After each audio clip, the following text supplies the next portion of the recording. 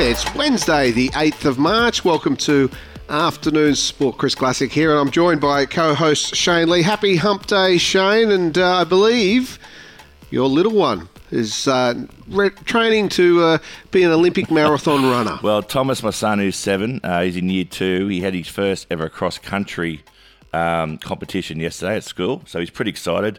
Dad went for a run with him on the weekend and he almost lapped me, so I thought he'd go okay.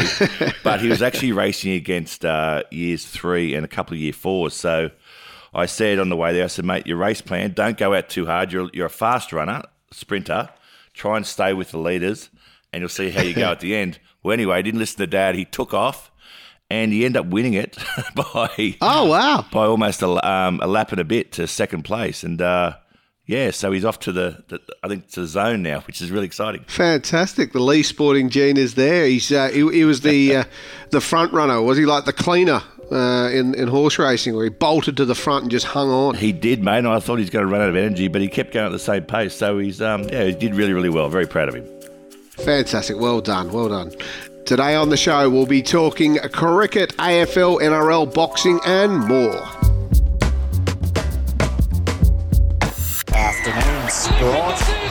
Are you thinking about making a podcast? If so, contact the Afternoon Sport Group. We'll make it easy. With the technical know-how and industry knowledge, we'll get your podcast up and running in no time. Get in touch via our website or email hello@afternoonsport.com. We're heading over to India, and the MCG record for the largest crowd to attend a single day of Test cricket's under huge threat.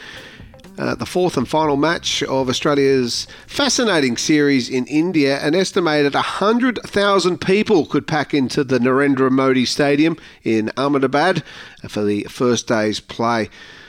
What's the biggest crowd you played in front of, Shane? Oh, it's over 90,000 at the MCG. It was a one-day versus the West Indies. We also had about 100,000 people come to the opening ceremony to watch for the 96 World Cup. That wasn't a game. For a test match, the highest record is at the MC. It's 91,112. This is named after Prime Minister Modi and has a capacity of 132,000. Which is ridiculous. And I remember that opening ceremony where the 100,000 people came in, there was only actually capacity for 50,000. And there's all cement slabs. And what they just did, there was white lines painted where people would sit. They just painted a white line in between those white lines and doubled the capacity. On shoulders. Yeah. It's like the good old days. I remember my grandfather watched St George in one of those grand finals when they were, and he was up on the lady stand at the SCG. It was just pack on. It's the good old days. What's it like though when you couldn't hear your captain surely and give instructions of where to move? The noise must be deafening. Honestly, you can't hear a thing. So you pretty much have to just watch your captain at all time and look for his hand signals. It is deafening. They don't stop. The other thing is too, it's just that the heat that it's already hot over there, but with that many people and so much body temperature within the stadium, it feels a lot hotter as well. Oh yeah. And it's loud, but I tell you what, it is something you'll never forget when you play in front of a crowd that big. No, it'd be interesting to see how our new spinners go too, and handling that that pressure and that experience. Hey, I know you love your poetry, Shane. You've always been going on about Kipling, and and one of the lines out of Kipling's If poem is, if you can meet triumph and disaster and treat those two imposters just the same. The Indian media, not so much. They've hit the panic button, and they say their team's on the brink of disaster. Well, yeah, it's funny how the media and also supporters alike online have really turned. They're basically saying that the Indian top order now are not playing spin like they used to. And you have to sort of admit that. Look, India have already won the series. They're up 2-1. Yeah. They're not going too bad. What they're saying is that the tail enders, in particular Ashwin and Jadeja, are papering over the cracks. And the top order keep failing. But the lower order for India are scoring the runs and just getting them home. And they said they think they're on the brink of disaster, which is interesting. What you're finding is Kohli's not the one scoring the big runs. You've got a couple of older top order batsmen. I dare say now, watch Kohli come out and bat in this last Test match. He performs best when under real pressure. Saying that, they reckon this could be the worst wicket of the lot. Oh, well, it doesn't get many. Well, we've only had 3-day tests, so they can basically go and organise golf for the 4th day. But but so that we've got 2.5 days. We'd be lucky to get to. Well, potentially. It all depends on the first innings and whoever bats first and how many runs they score. If they score under 200, you're looking down the barrel of a 3-day test match again. Yeah, goodness me. It's amazing how they can produce roads for the IPL. It's fascinating how that the magic trick happens. Look, turning from cricket to golf, and the Players' Championship is around, and it's a great, regarded as the 5th major, isn't it? But Min Wee Lee is turning to some of his countrymen, Adam Scott and Jason Day, for some advice. Yeah, nice to see that Min Wee Lee, who's the 50th to qualify for this at TPC Sawgrass. The famous course. He's very excited to be playing. He only just played the front 9 yesterday, but it's really leaning on 2 former winners, as you just mentioned, in Jason Day and Adam Scott. And he said they've been really, really helpful to help a former, a fellow countryman, I should say, not former. So he said, really leaning on them for experience and understanding. He's going to play the back 9 with them today, get some more tips in around that. But it's nice to see that the Aussies are sticking together. Yeah, fantastic. We'll play the back 9. He'll play that famous 17, the Island hole. And just casting my memory back, I think Ben Arn made an 11 on that hole. 4 balls in the drink. Well, I'm not casting my memory. I'm looking at the stats. There's 47 balls in the water over the span of the 4 rounds usually. So I can't wait to see some splash. What a great hole. Yes. Yeah. And Cameron Smith, of course, the former champion, not back because of the Live Golf Tour debacle. Well, it's interesting, isn't it? Because the Players' Championship, this one at TPC Sawgrass, they have always said that they have the strongest field in any competition, to the point where they've always been pushing for it to be the 5th major. But not the case this year. Of course, with people who signed the Live are not eligible. So last year's winner, Cameron Smith, will not be playing. The guys that came 2nd and 3rd last year will not be playing, in Lahiri and Paul Cassie. Nor you'll get Dustin Johnson, no Bryson DeChambeau, Brooks Kepler or Mark Leishman. So definitely not the strongest field this year. No, certainly not. Look, turning to Indian Wells, another great competition, and Aussie's doing pretty well, and Tanasi Kokonakis doing exceptionally well. He was running hot with his serve. Yeah, he served something like 11 aces and won in straight sets. Looked really, really good.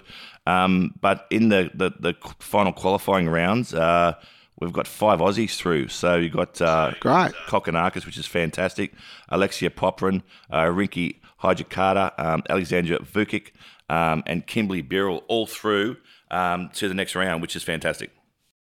Yeah, it's fantastic indeed. Look, we might take a break now with that much sport, but we've got more coming up after the break, so stick around. We'll be chatting AFL, NRL, boxing and more.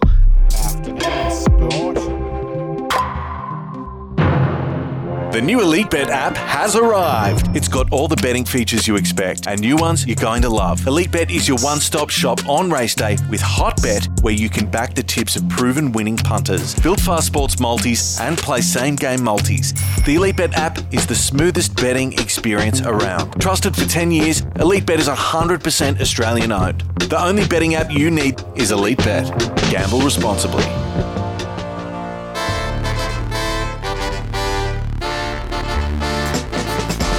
Well, we're talking AFL now, and Campbell Brown, the AFL great, well, he spilt the beans over his dad's iconic viral incident. I had to look at this again, Shane. I enjoyed it as much the second time.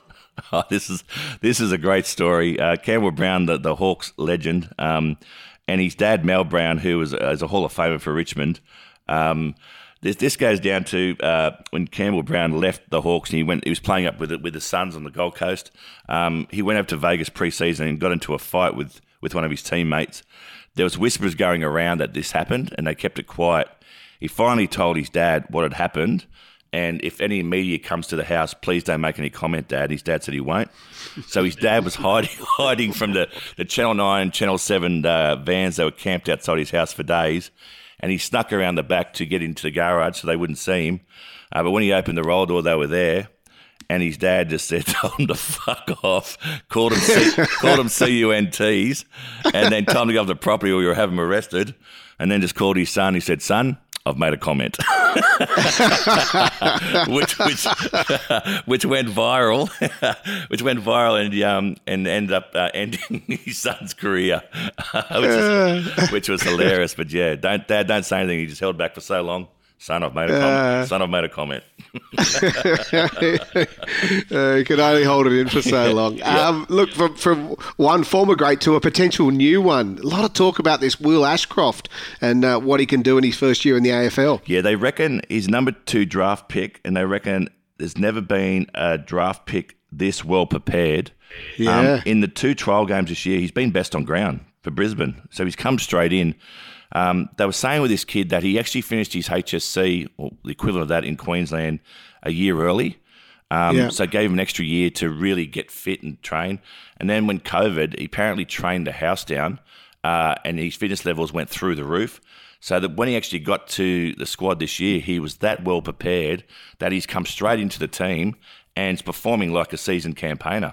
They're expecting huge things from him. He's a talented kid. He gets a lot of ball and has the pace and the engine to go with it. So yeah, big raps on this kid. Huge raps. I mean, I saw the tag club changer. I mean, how is that for pressure on a young man's shoulders? Yeah, I know. Well, it's as a rookie, you come in and it generally can take a season or even 2 seasons for some kids. But they reckon this kid's going to come in and hit the ground running game one. We'll have to see because there's pressure, right? Trial games are one thing, but when the whistle blows and it's a real game, the nerves will probably build up a bit. But physically, he's ready to go. He's got a giant-sized target on his back, hasn't he? Yeah, that's right. Melbourne Storm coach Craig Bellamy has opted to go with a youngster, a name familiar, I'd imagine, to you, Shane, growing up in the Wollongong region. He's a young man and been named in the halves to replace the injured Cameron Munster. Yeah, Tyron Wishart. I played cricket against his dad, Rod Wishart, the great Illawarra Steeler in New South Wales and Kangaroo. He was a good fast bowler. You had the same haircut, you two. Yeah, we did. He was a good fast bowler too, Rod. He played for Gerringong. We played against him as a kid. And his son comes in, look, with huge boots to fill with Cam Munster when he broke that finger and the bone popped out. We talked about it yesterday, how ugly that looked. But he's going to be out for 3 days. He comes straight into the 5'8" position with the Storm. They play the Bulldogs. So the Bulldogs didn't have a great start of the season. I dare say they'll be tougher to beat this week. But look, he still played 15 games last year. He predominantly came off the bench a lot, Tyron. But, so let's see how he goes. He's going to be thrown in the deep end. Yeah, he certainly is. And the NRL also lifting the no-fault stand-down of St George Illawarra youngster Talatau Amone. This is an interesting one. Yeah, they've lifted it. Amone, at 20 years of age, last year was stood down in January because he was charged with reckless, grievous bodily harm, destroying and damaging property, stalking and intimidation. So he needs to get rid of all those first parts of those charges and just keep the intimidation, I think, once he comes back on the field. Yeah. And then he'll do okay, I think. But it was a pretty bad off-field thing, but they've lifted those things now, and he's right to play. How amazing! It's just the NRL flip-flop, and some players have been stood down for years, and others, consistency. We talk about it a lot. Look, let's turn to the American superstar Errol Spence Jr., branded a punk by Tim Zoo. There's a bet on, and it's quite a decent bet, 50 grand on the line. Well, he's asking him to put the bet on. On Twitter, the superstar Errol Spence Jr. Said he was going to put 10K on Tim Zoo's rival Tony Harrison this Sunday. And Tim Zoo said, well, mate, put your money where your mouth is. Why don't you bet 50 on it if you really believe in him? Because I'm going to knock him out. So good trash talk. Great trash talk. I think Tim Zoo is the real deal as a fighter, but he's not a trash talker. I don't think he's got the No Limits boys are saying, say this today. Let's get some column inches. Let's have podcasts like ours talk about him and talk about the fight so more people watch it. But I don't believe he's trash talk. I believe him as a fighter. I just don't believe he's what he's spruiking. Yeah, I think there's better at it. But then again, hook, line, sinker for us too, isn't it, Shane? We have talked about it. So well done. But I think Tim Zoo's absolute superstar, technically gifted, and going really well.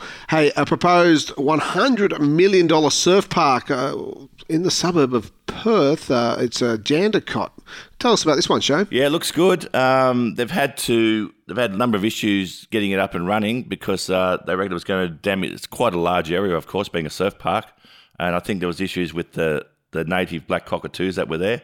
But they seem to have got around that. So surf's up, buddy. Surf's up. It looks good, and for diehard surfers, it'll be a place to go and hang out, and there'll be obviously facilities to stay there and restaurants, etc. So it'll be an amazing place to, if you love your surfing, to go and spend some time. Yeah, they've got one. Kelly Slater built one in the US, didn't he? I wonder if it'll be just as popular, or will it be another just sort of Waterworld park type thing. But, mate, you grew up the beaches. I grew up the beaches. I can't stand on a surfboard. I'm hopeless. I grew up in Manly Beach. I can't get up. Do you get out there at all? No, I used to have a surfboard, but I used to carry it around and put it in the convertible. Just waxing all day in front of the ladies. For aesthetics, yeah. I think I was waxing with my legs, probably. Well, that's as good a time as any to call it a day. That's it for Afternoon Sport today. Make sure you hit the follow or subscribe wherever you listen. A big thank you to our sponsors, of course. Our fantastic sponsors, Elite Bet. If you're looking for a punt and a really good betting app, go and check it out. Tune into Afternoon Sport tomorrow for your daily dose of sport. We'll see you then, guys. Take care. Thanks for listening to Afternoon Sport. If you enjoyed the show, why not check out one of our other podcasts, like the Building Resilience podcast. Noel Allnup, the CEO of Securo, explores the minds of world-class performers in order to deconstruct their life tools and ethos that can help us create growth and optimize business. Find it wherever you listen to podcasts or head to afternoonsport.com.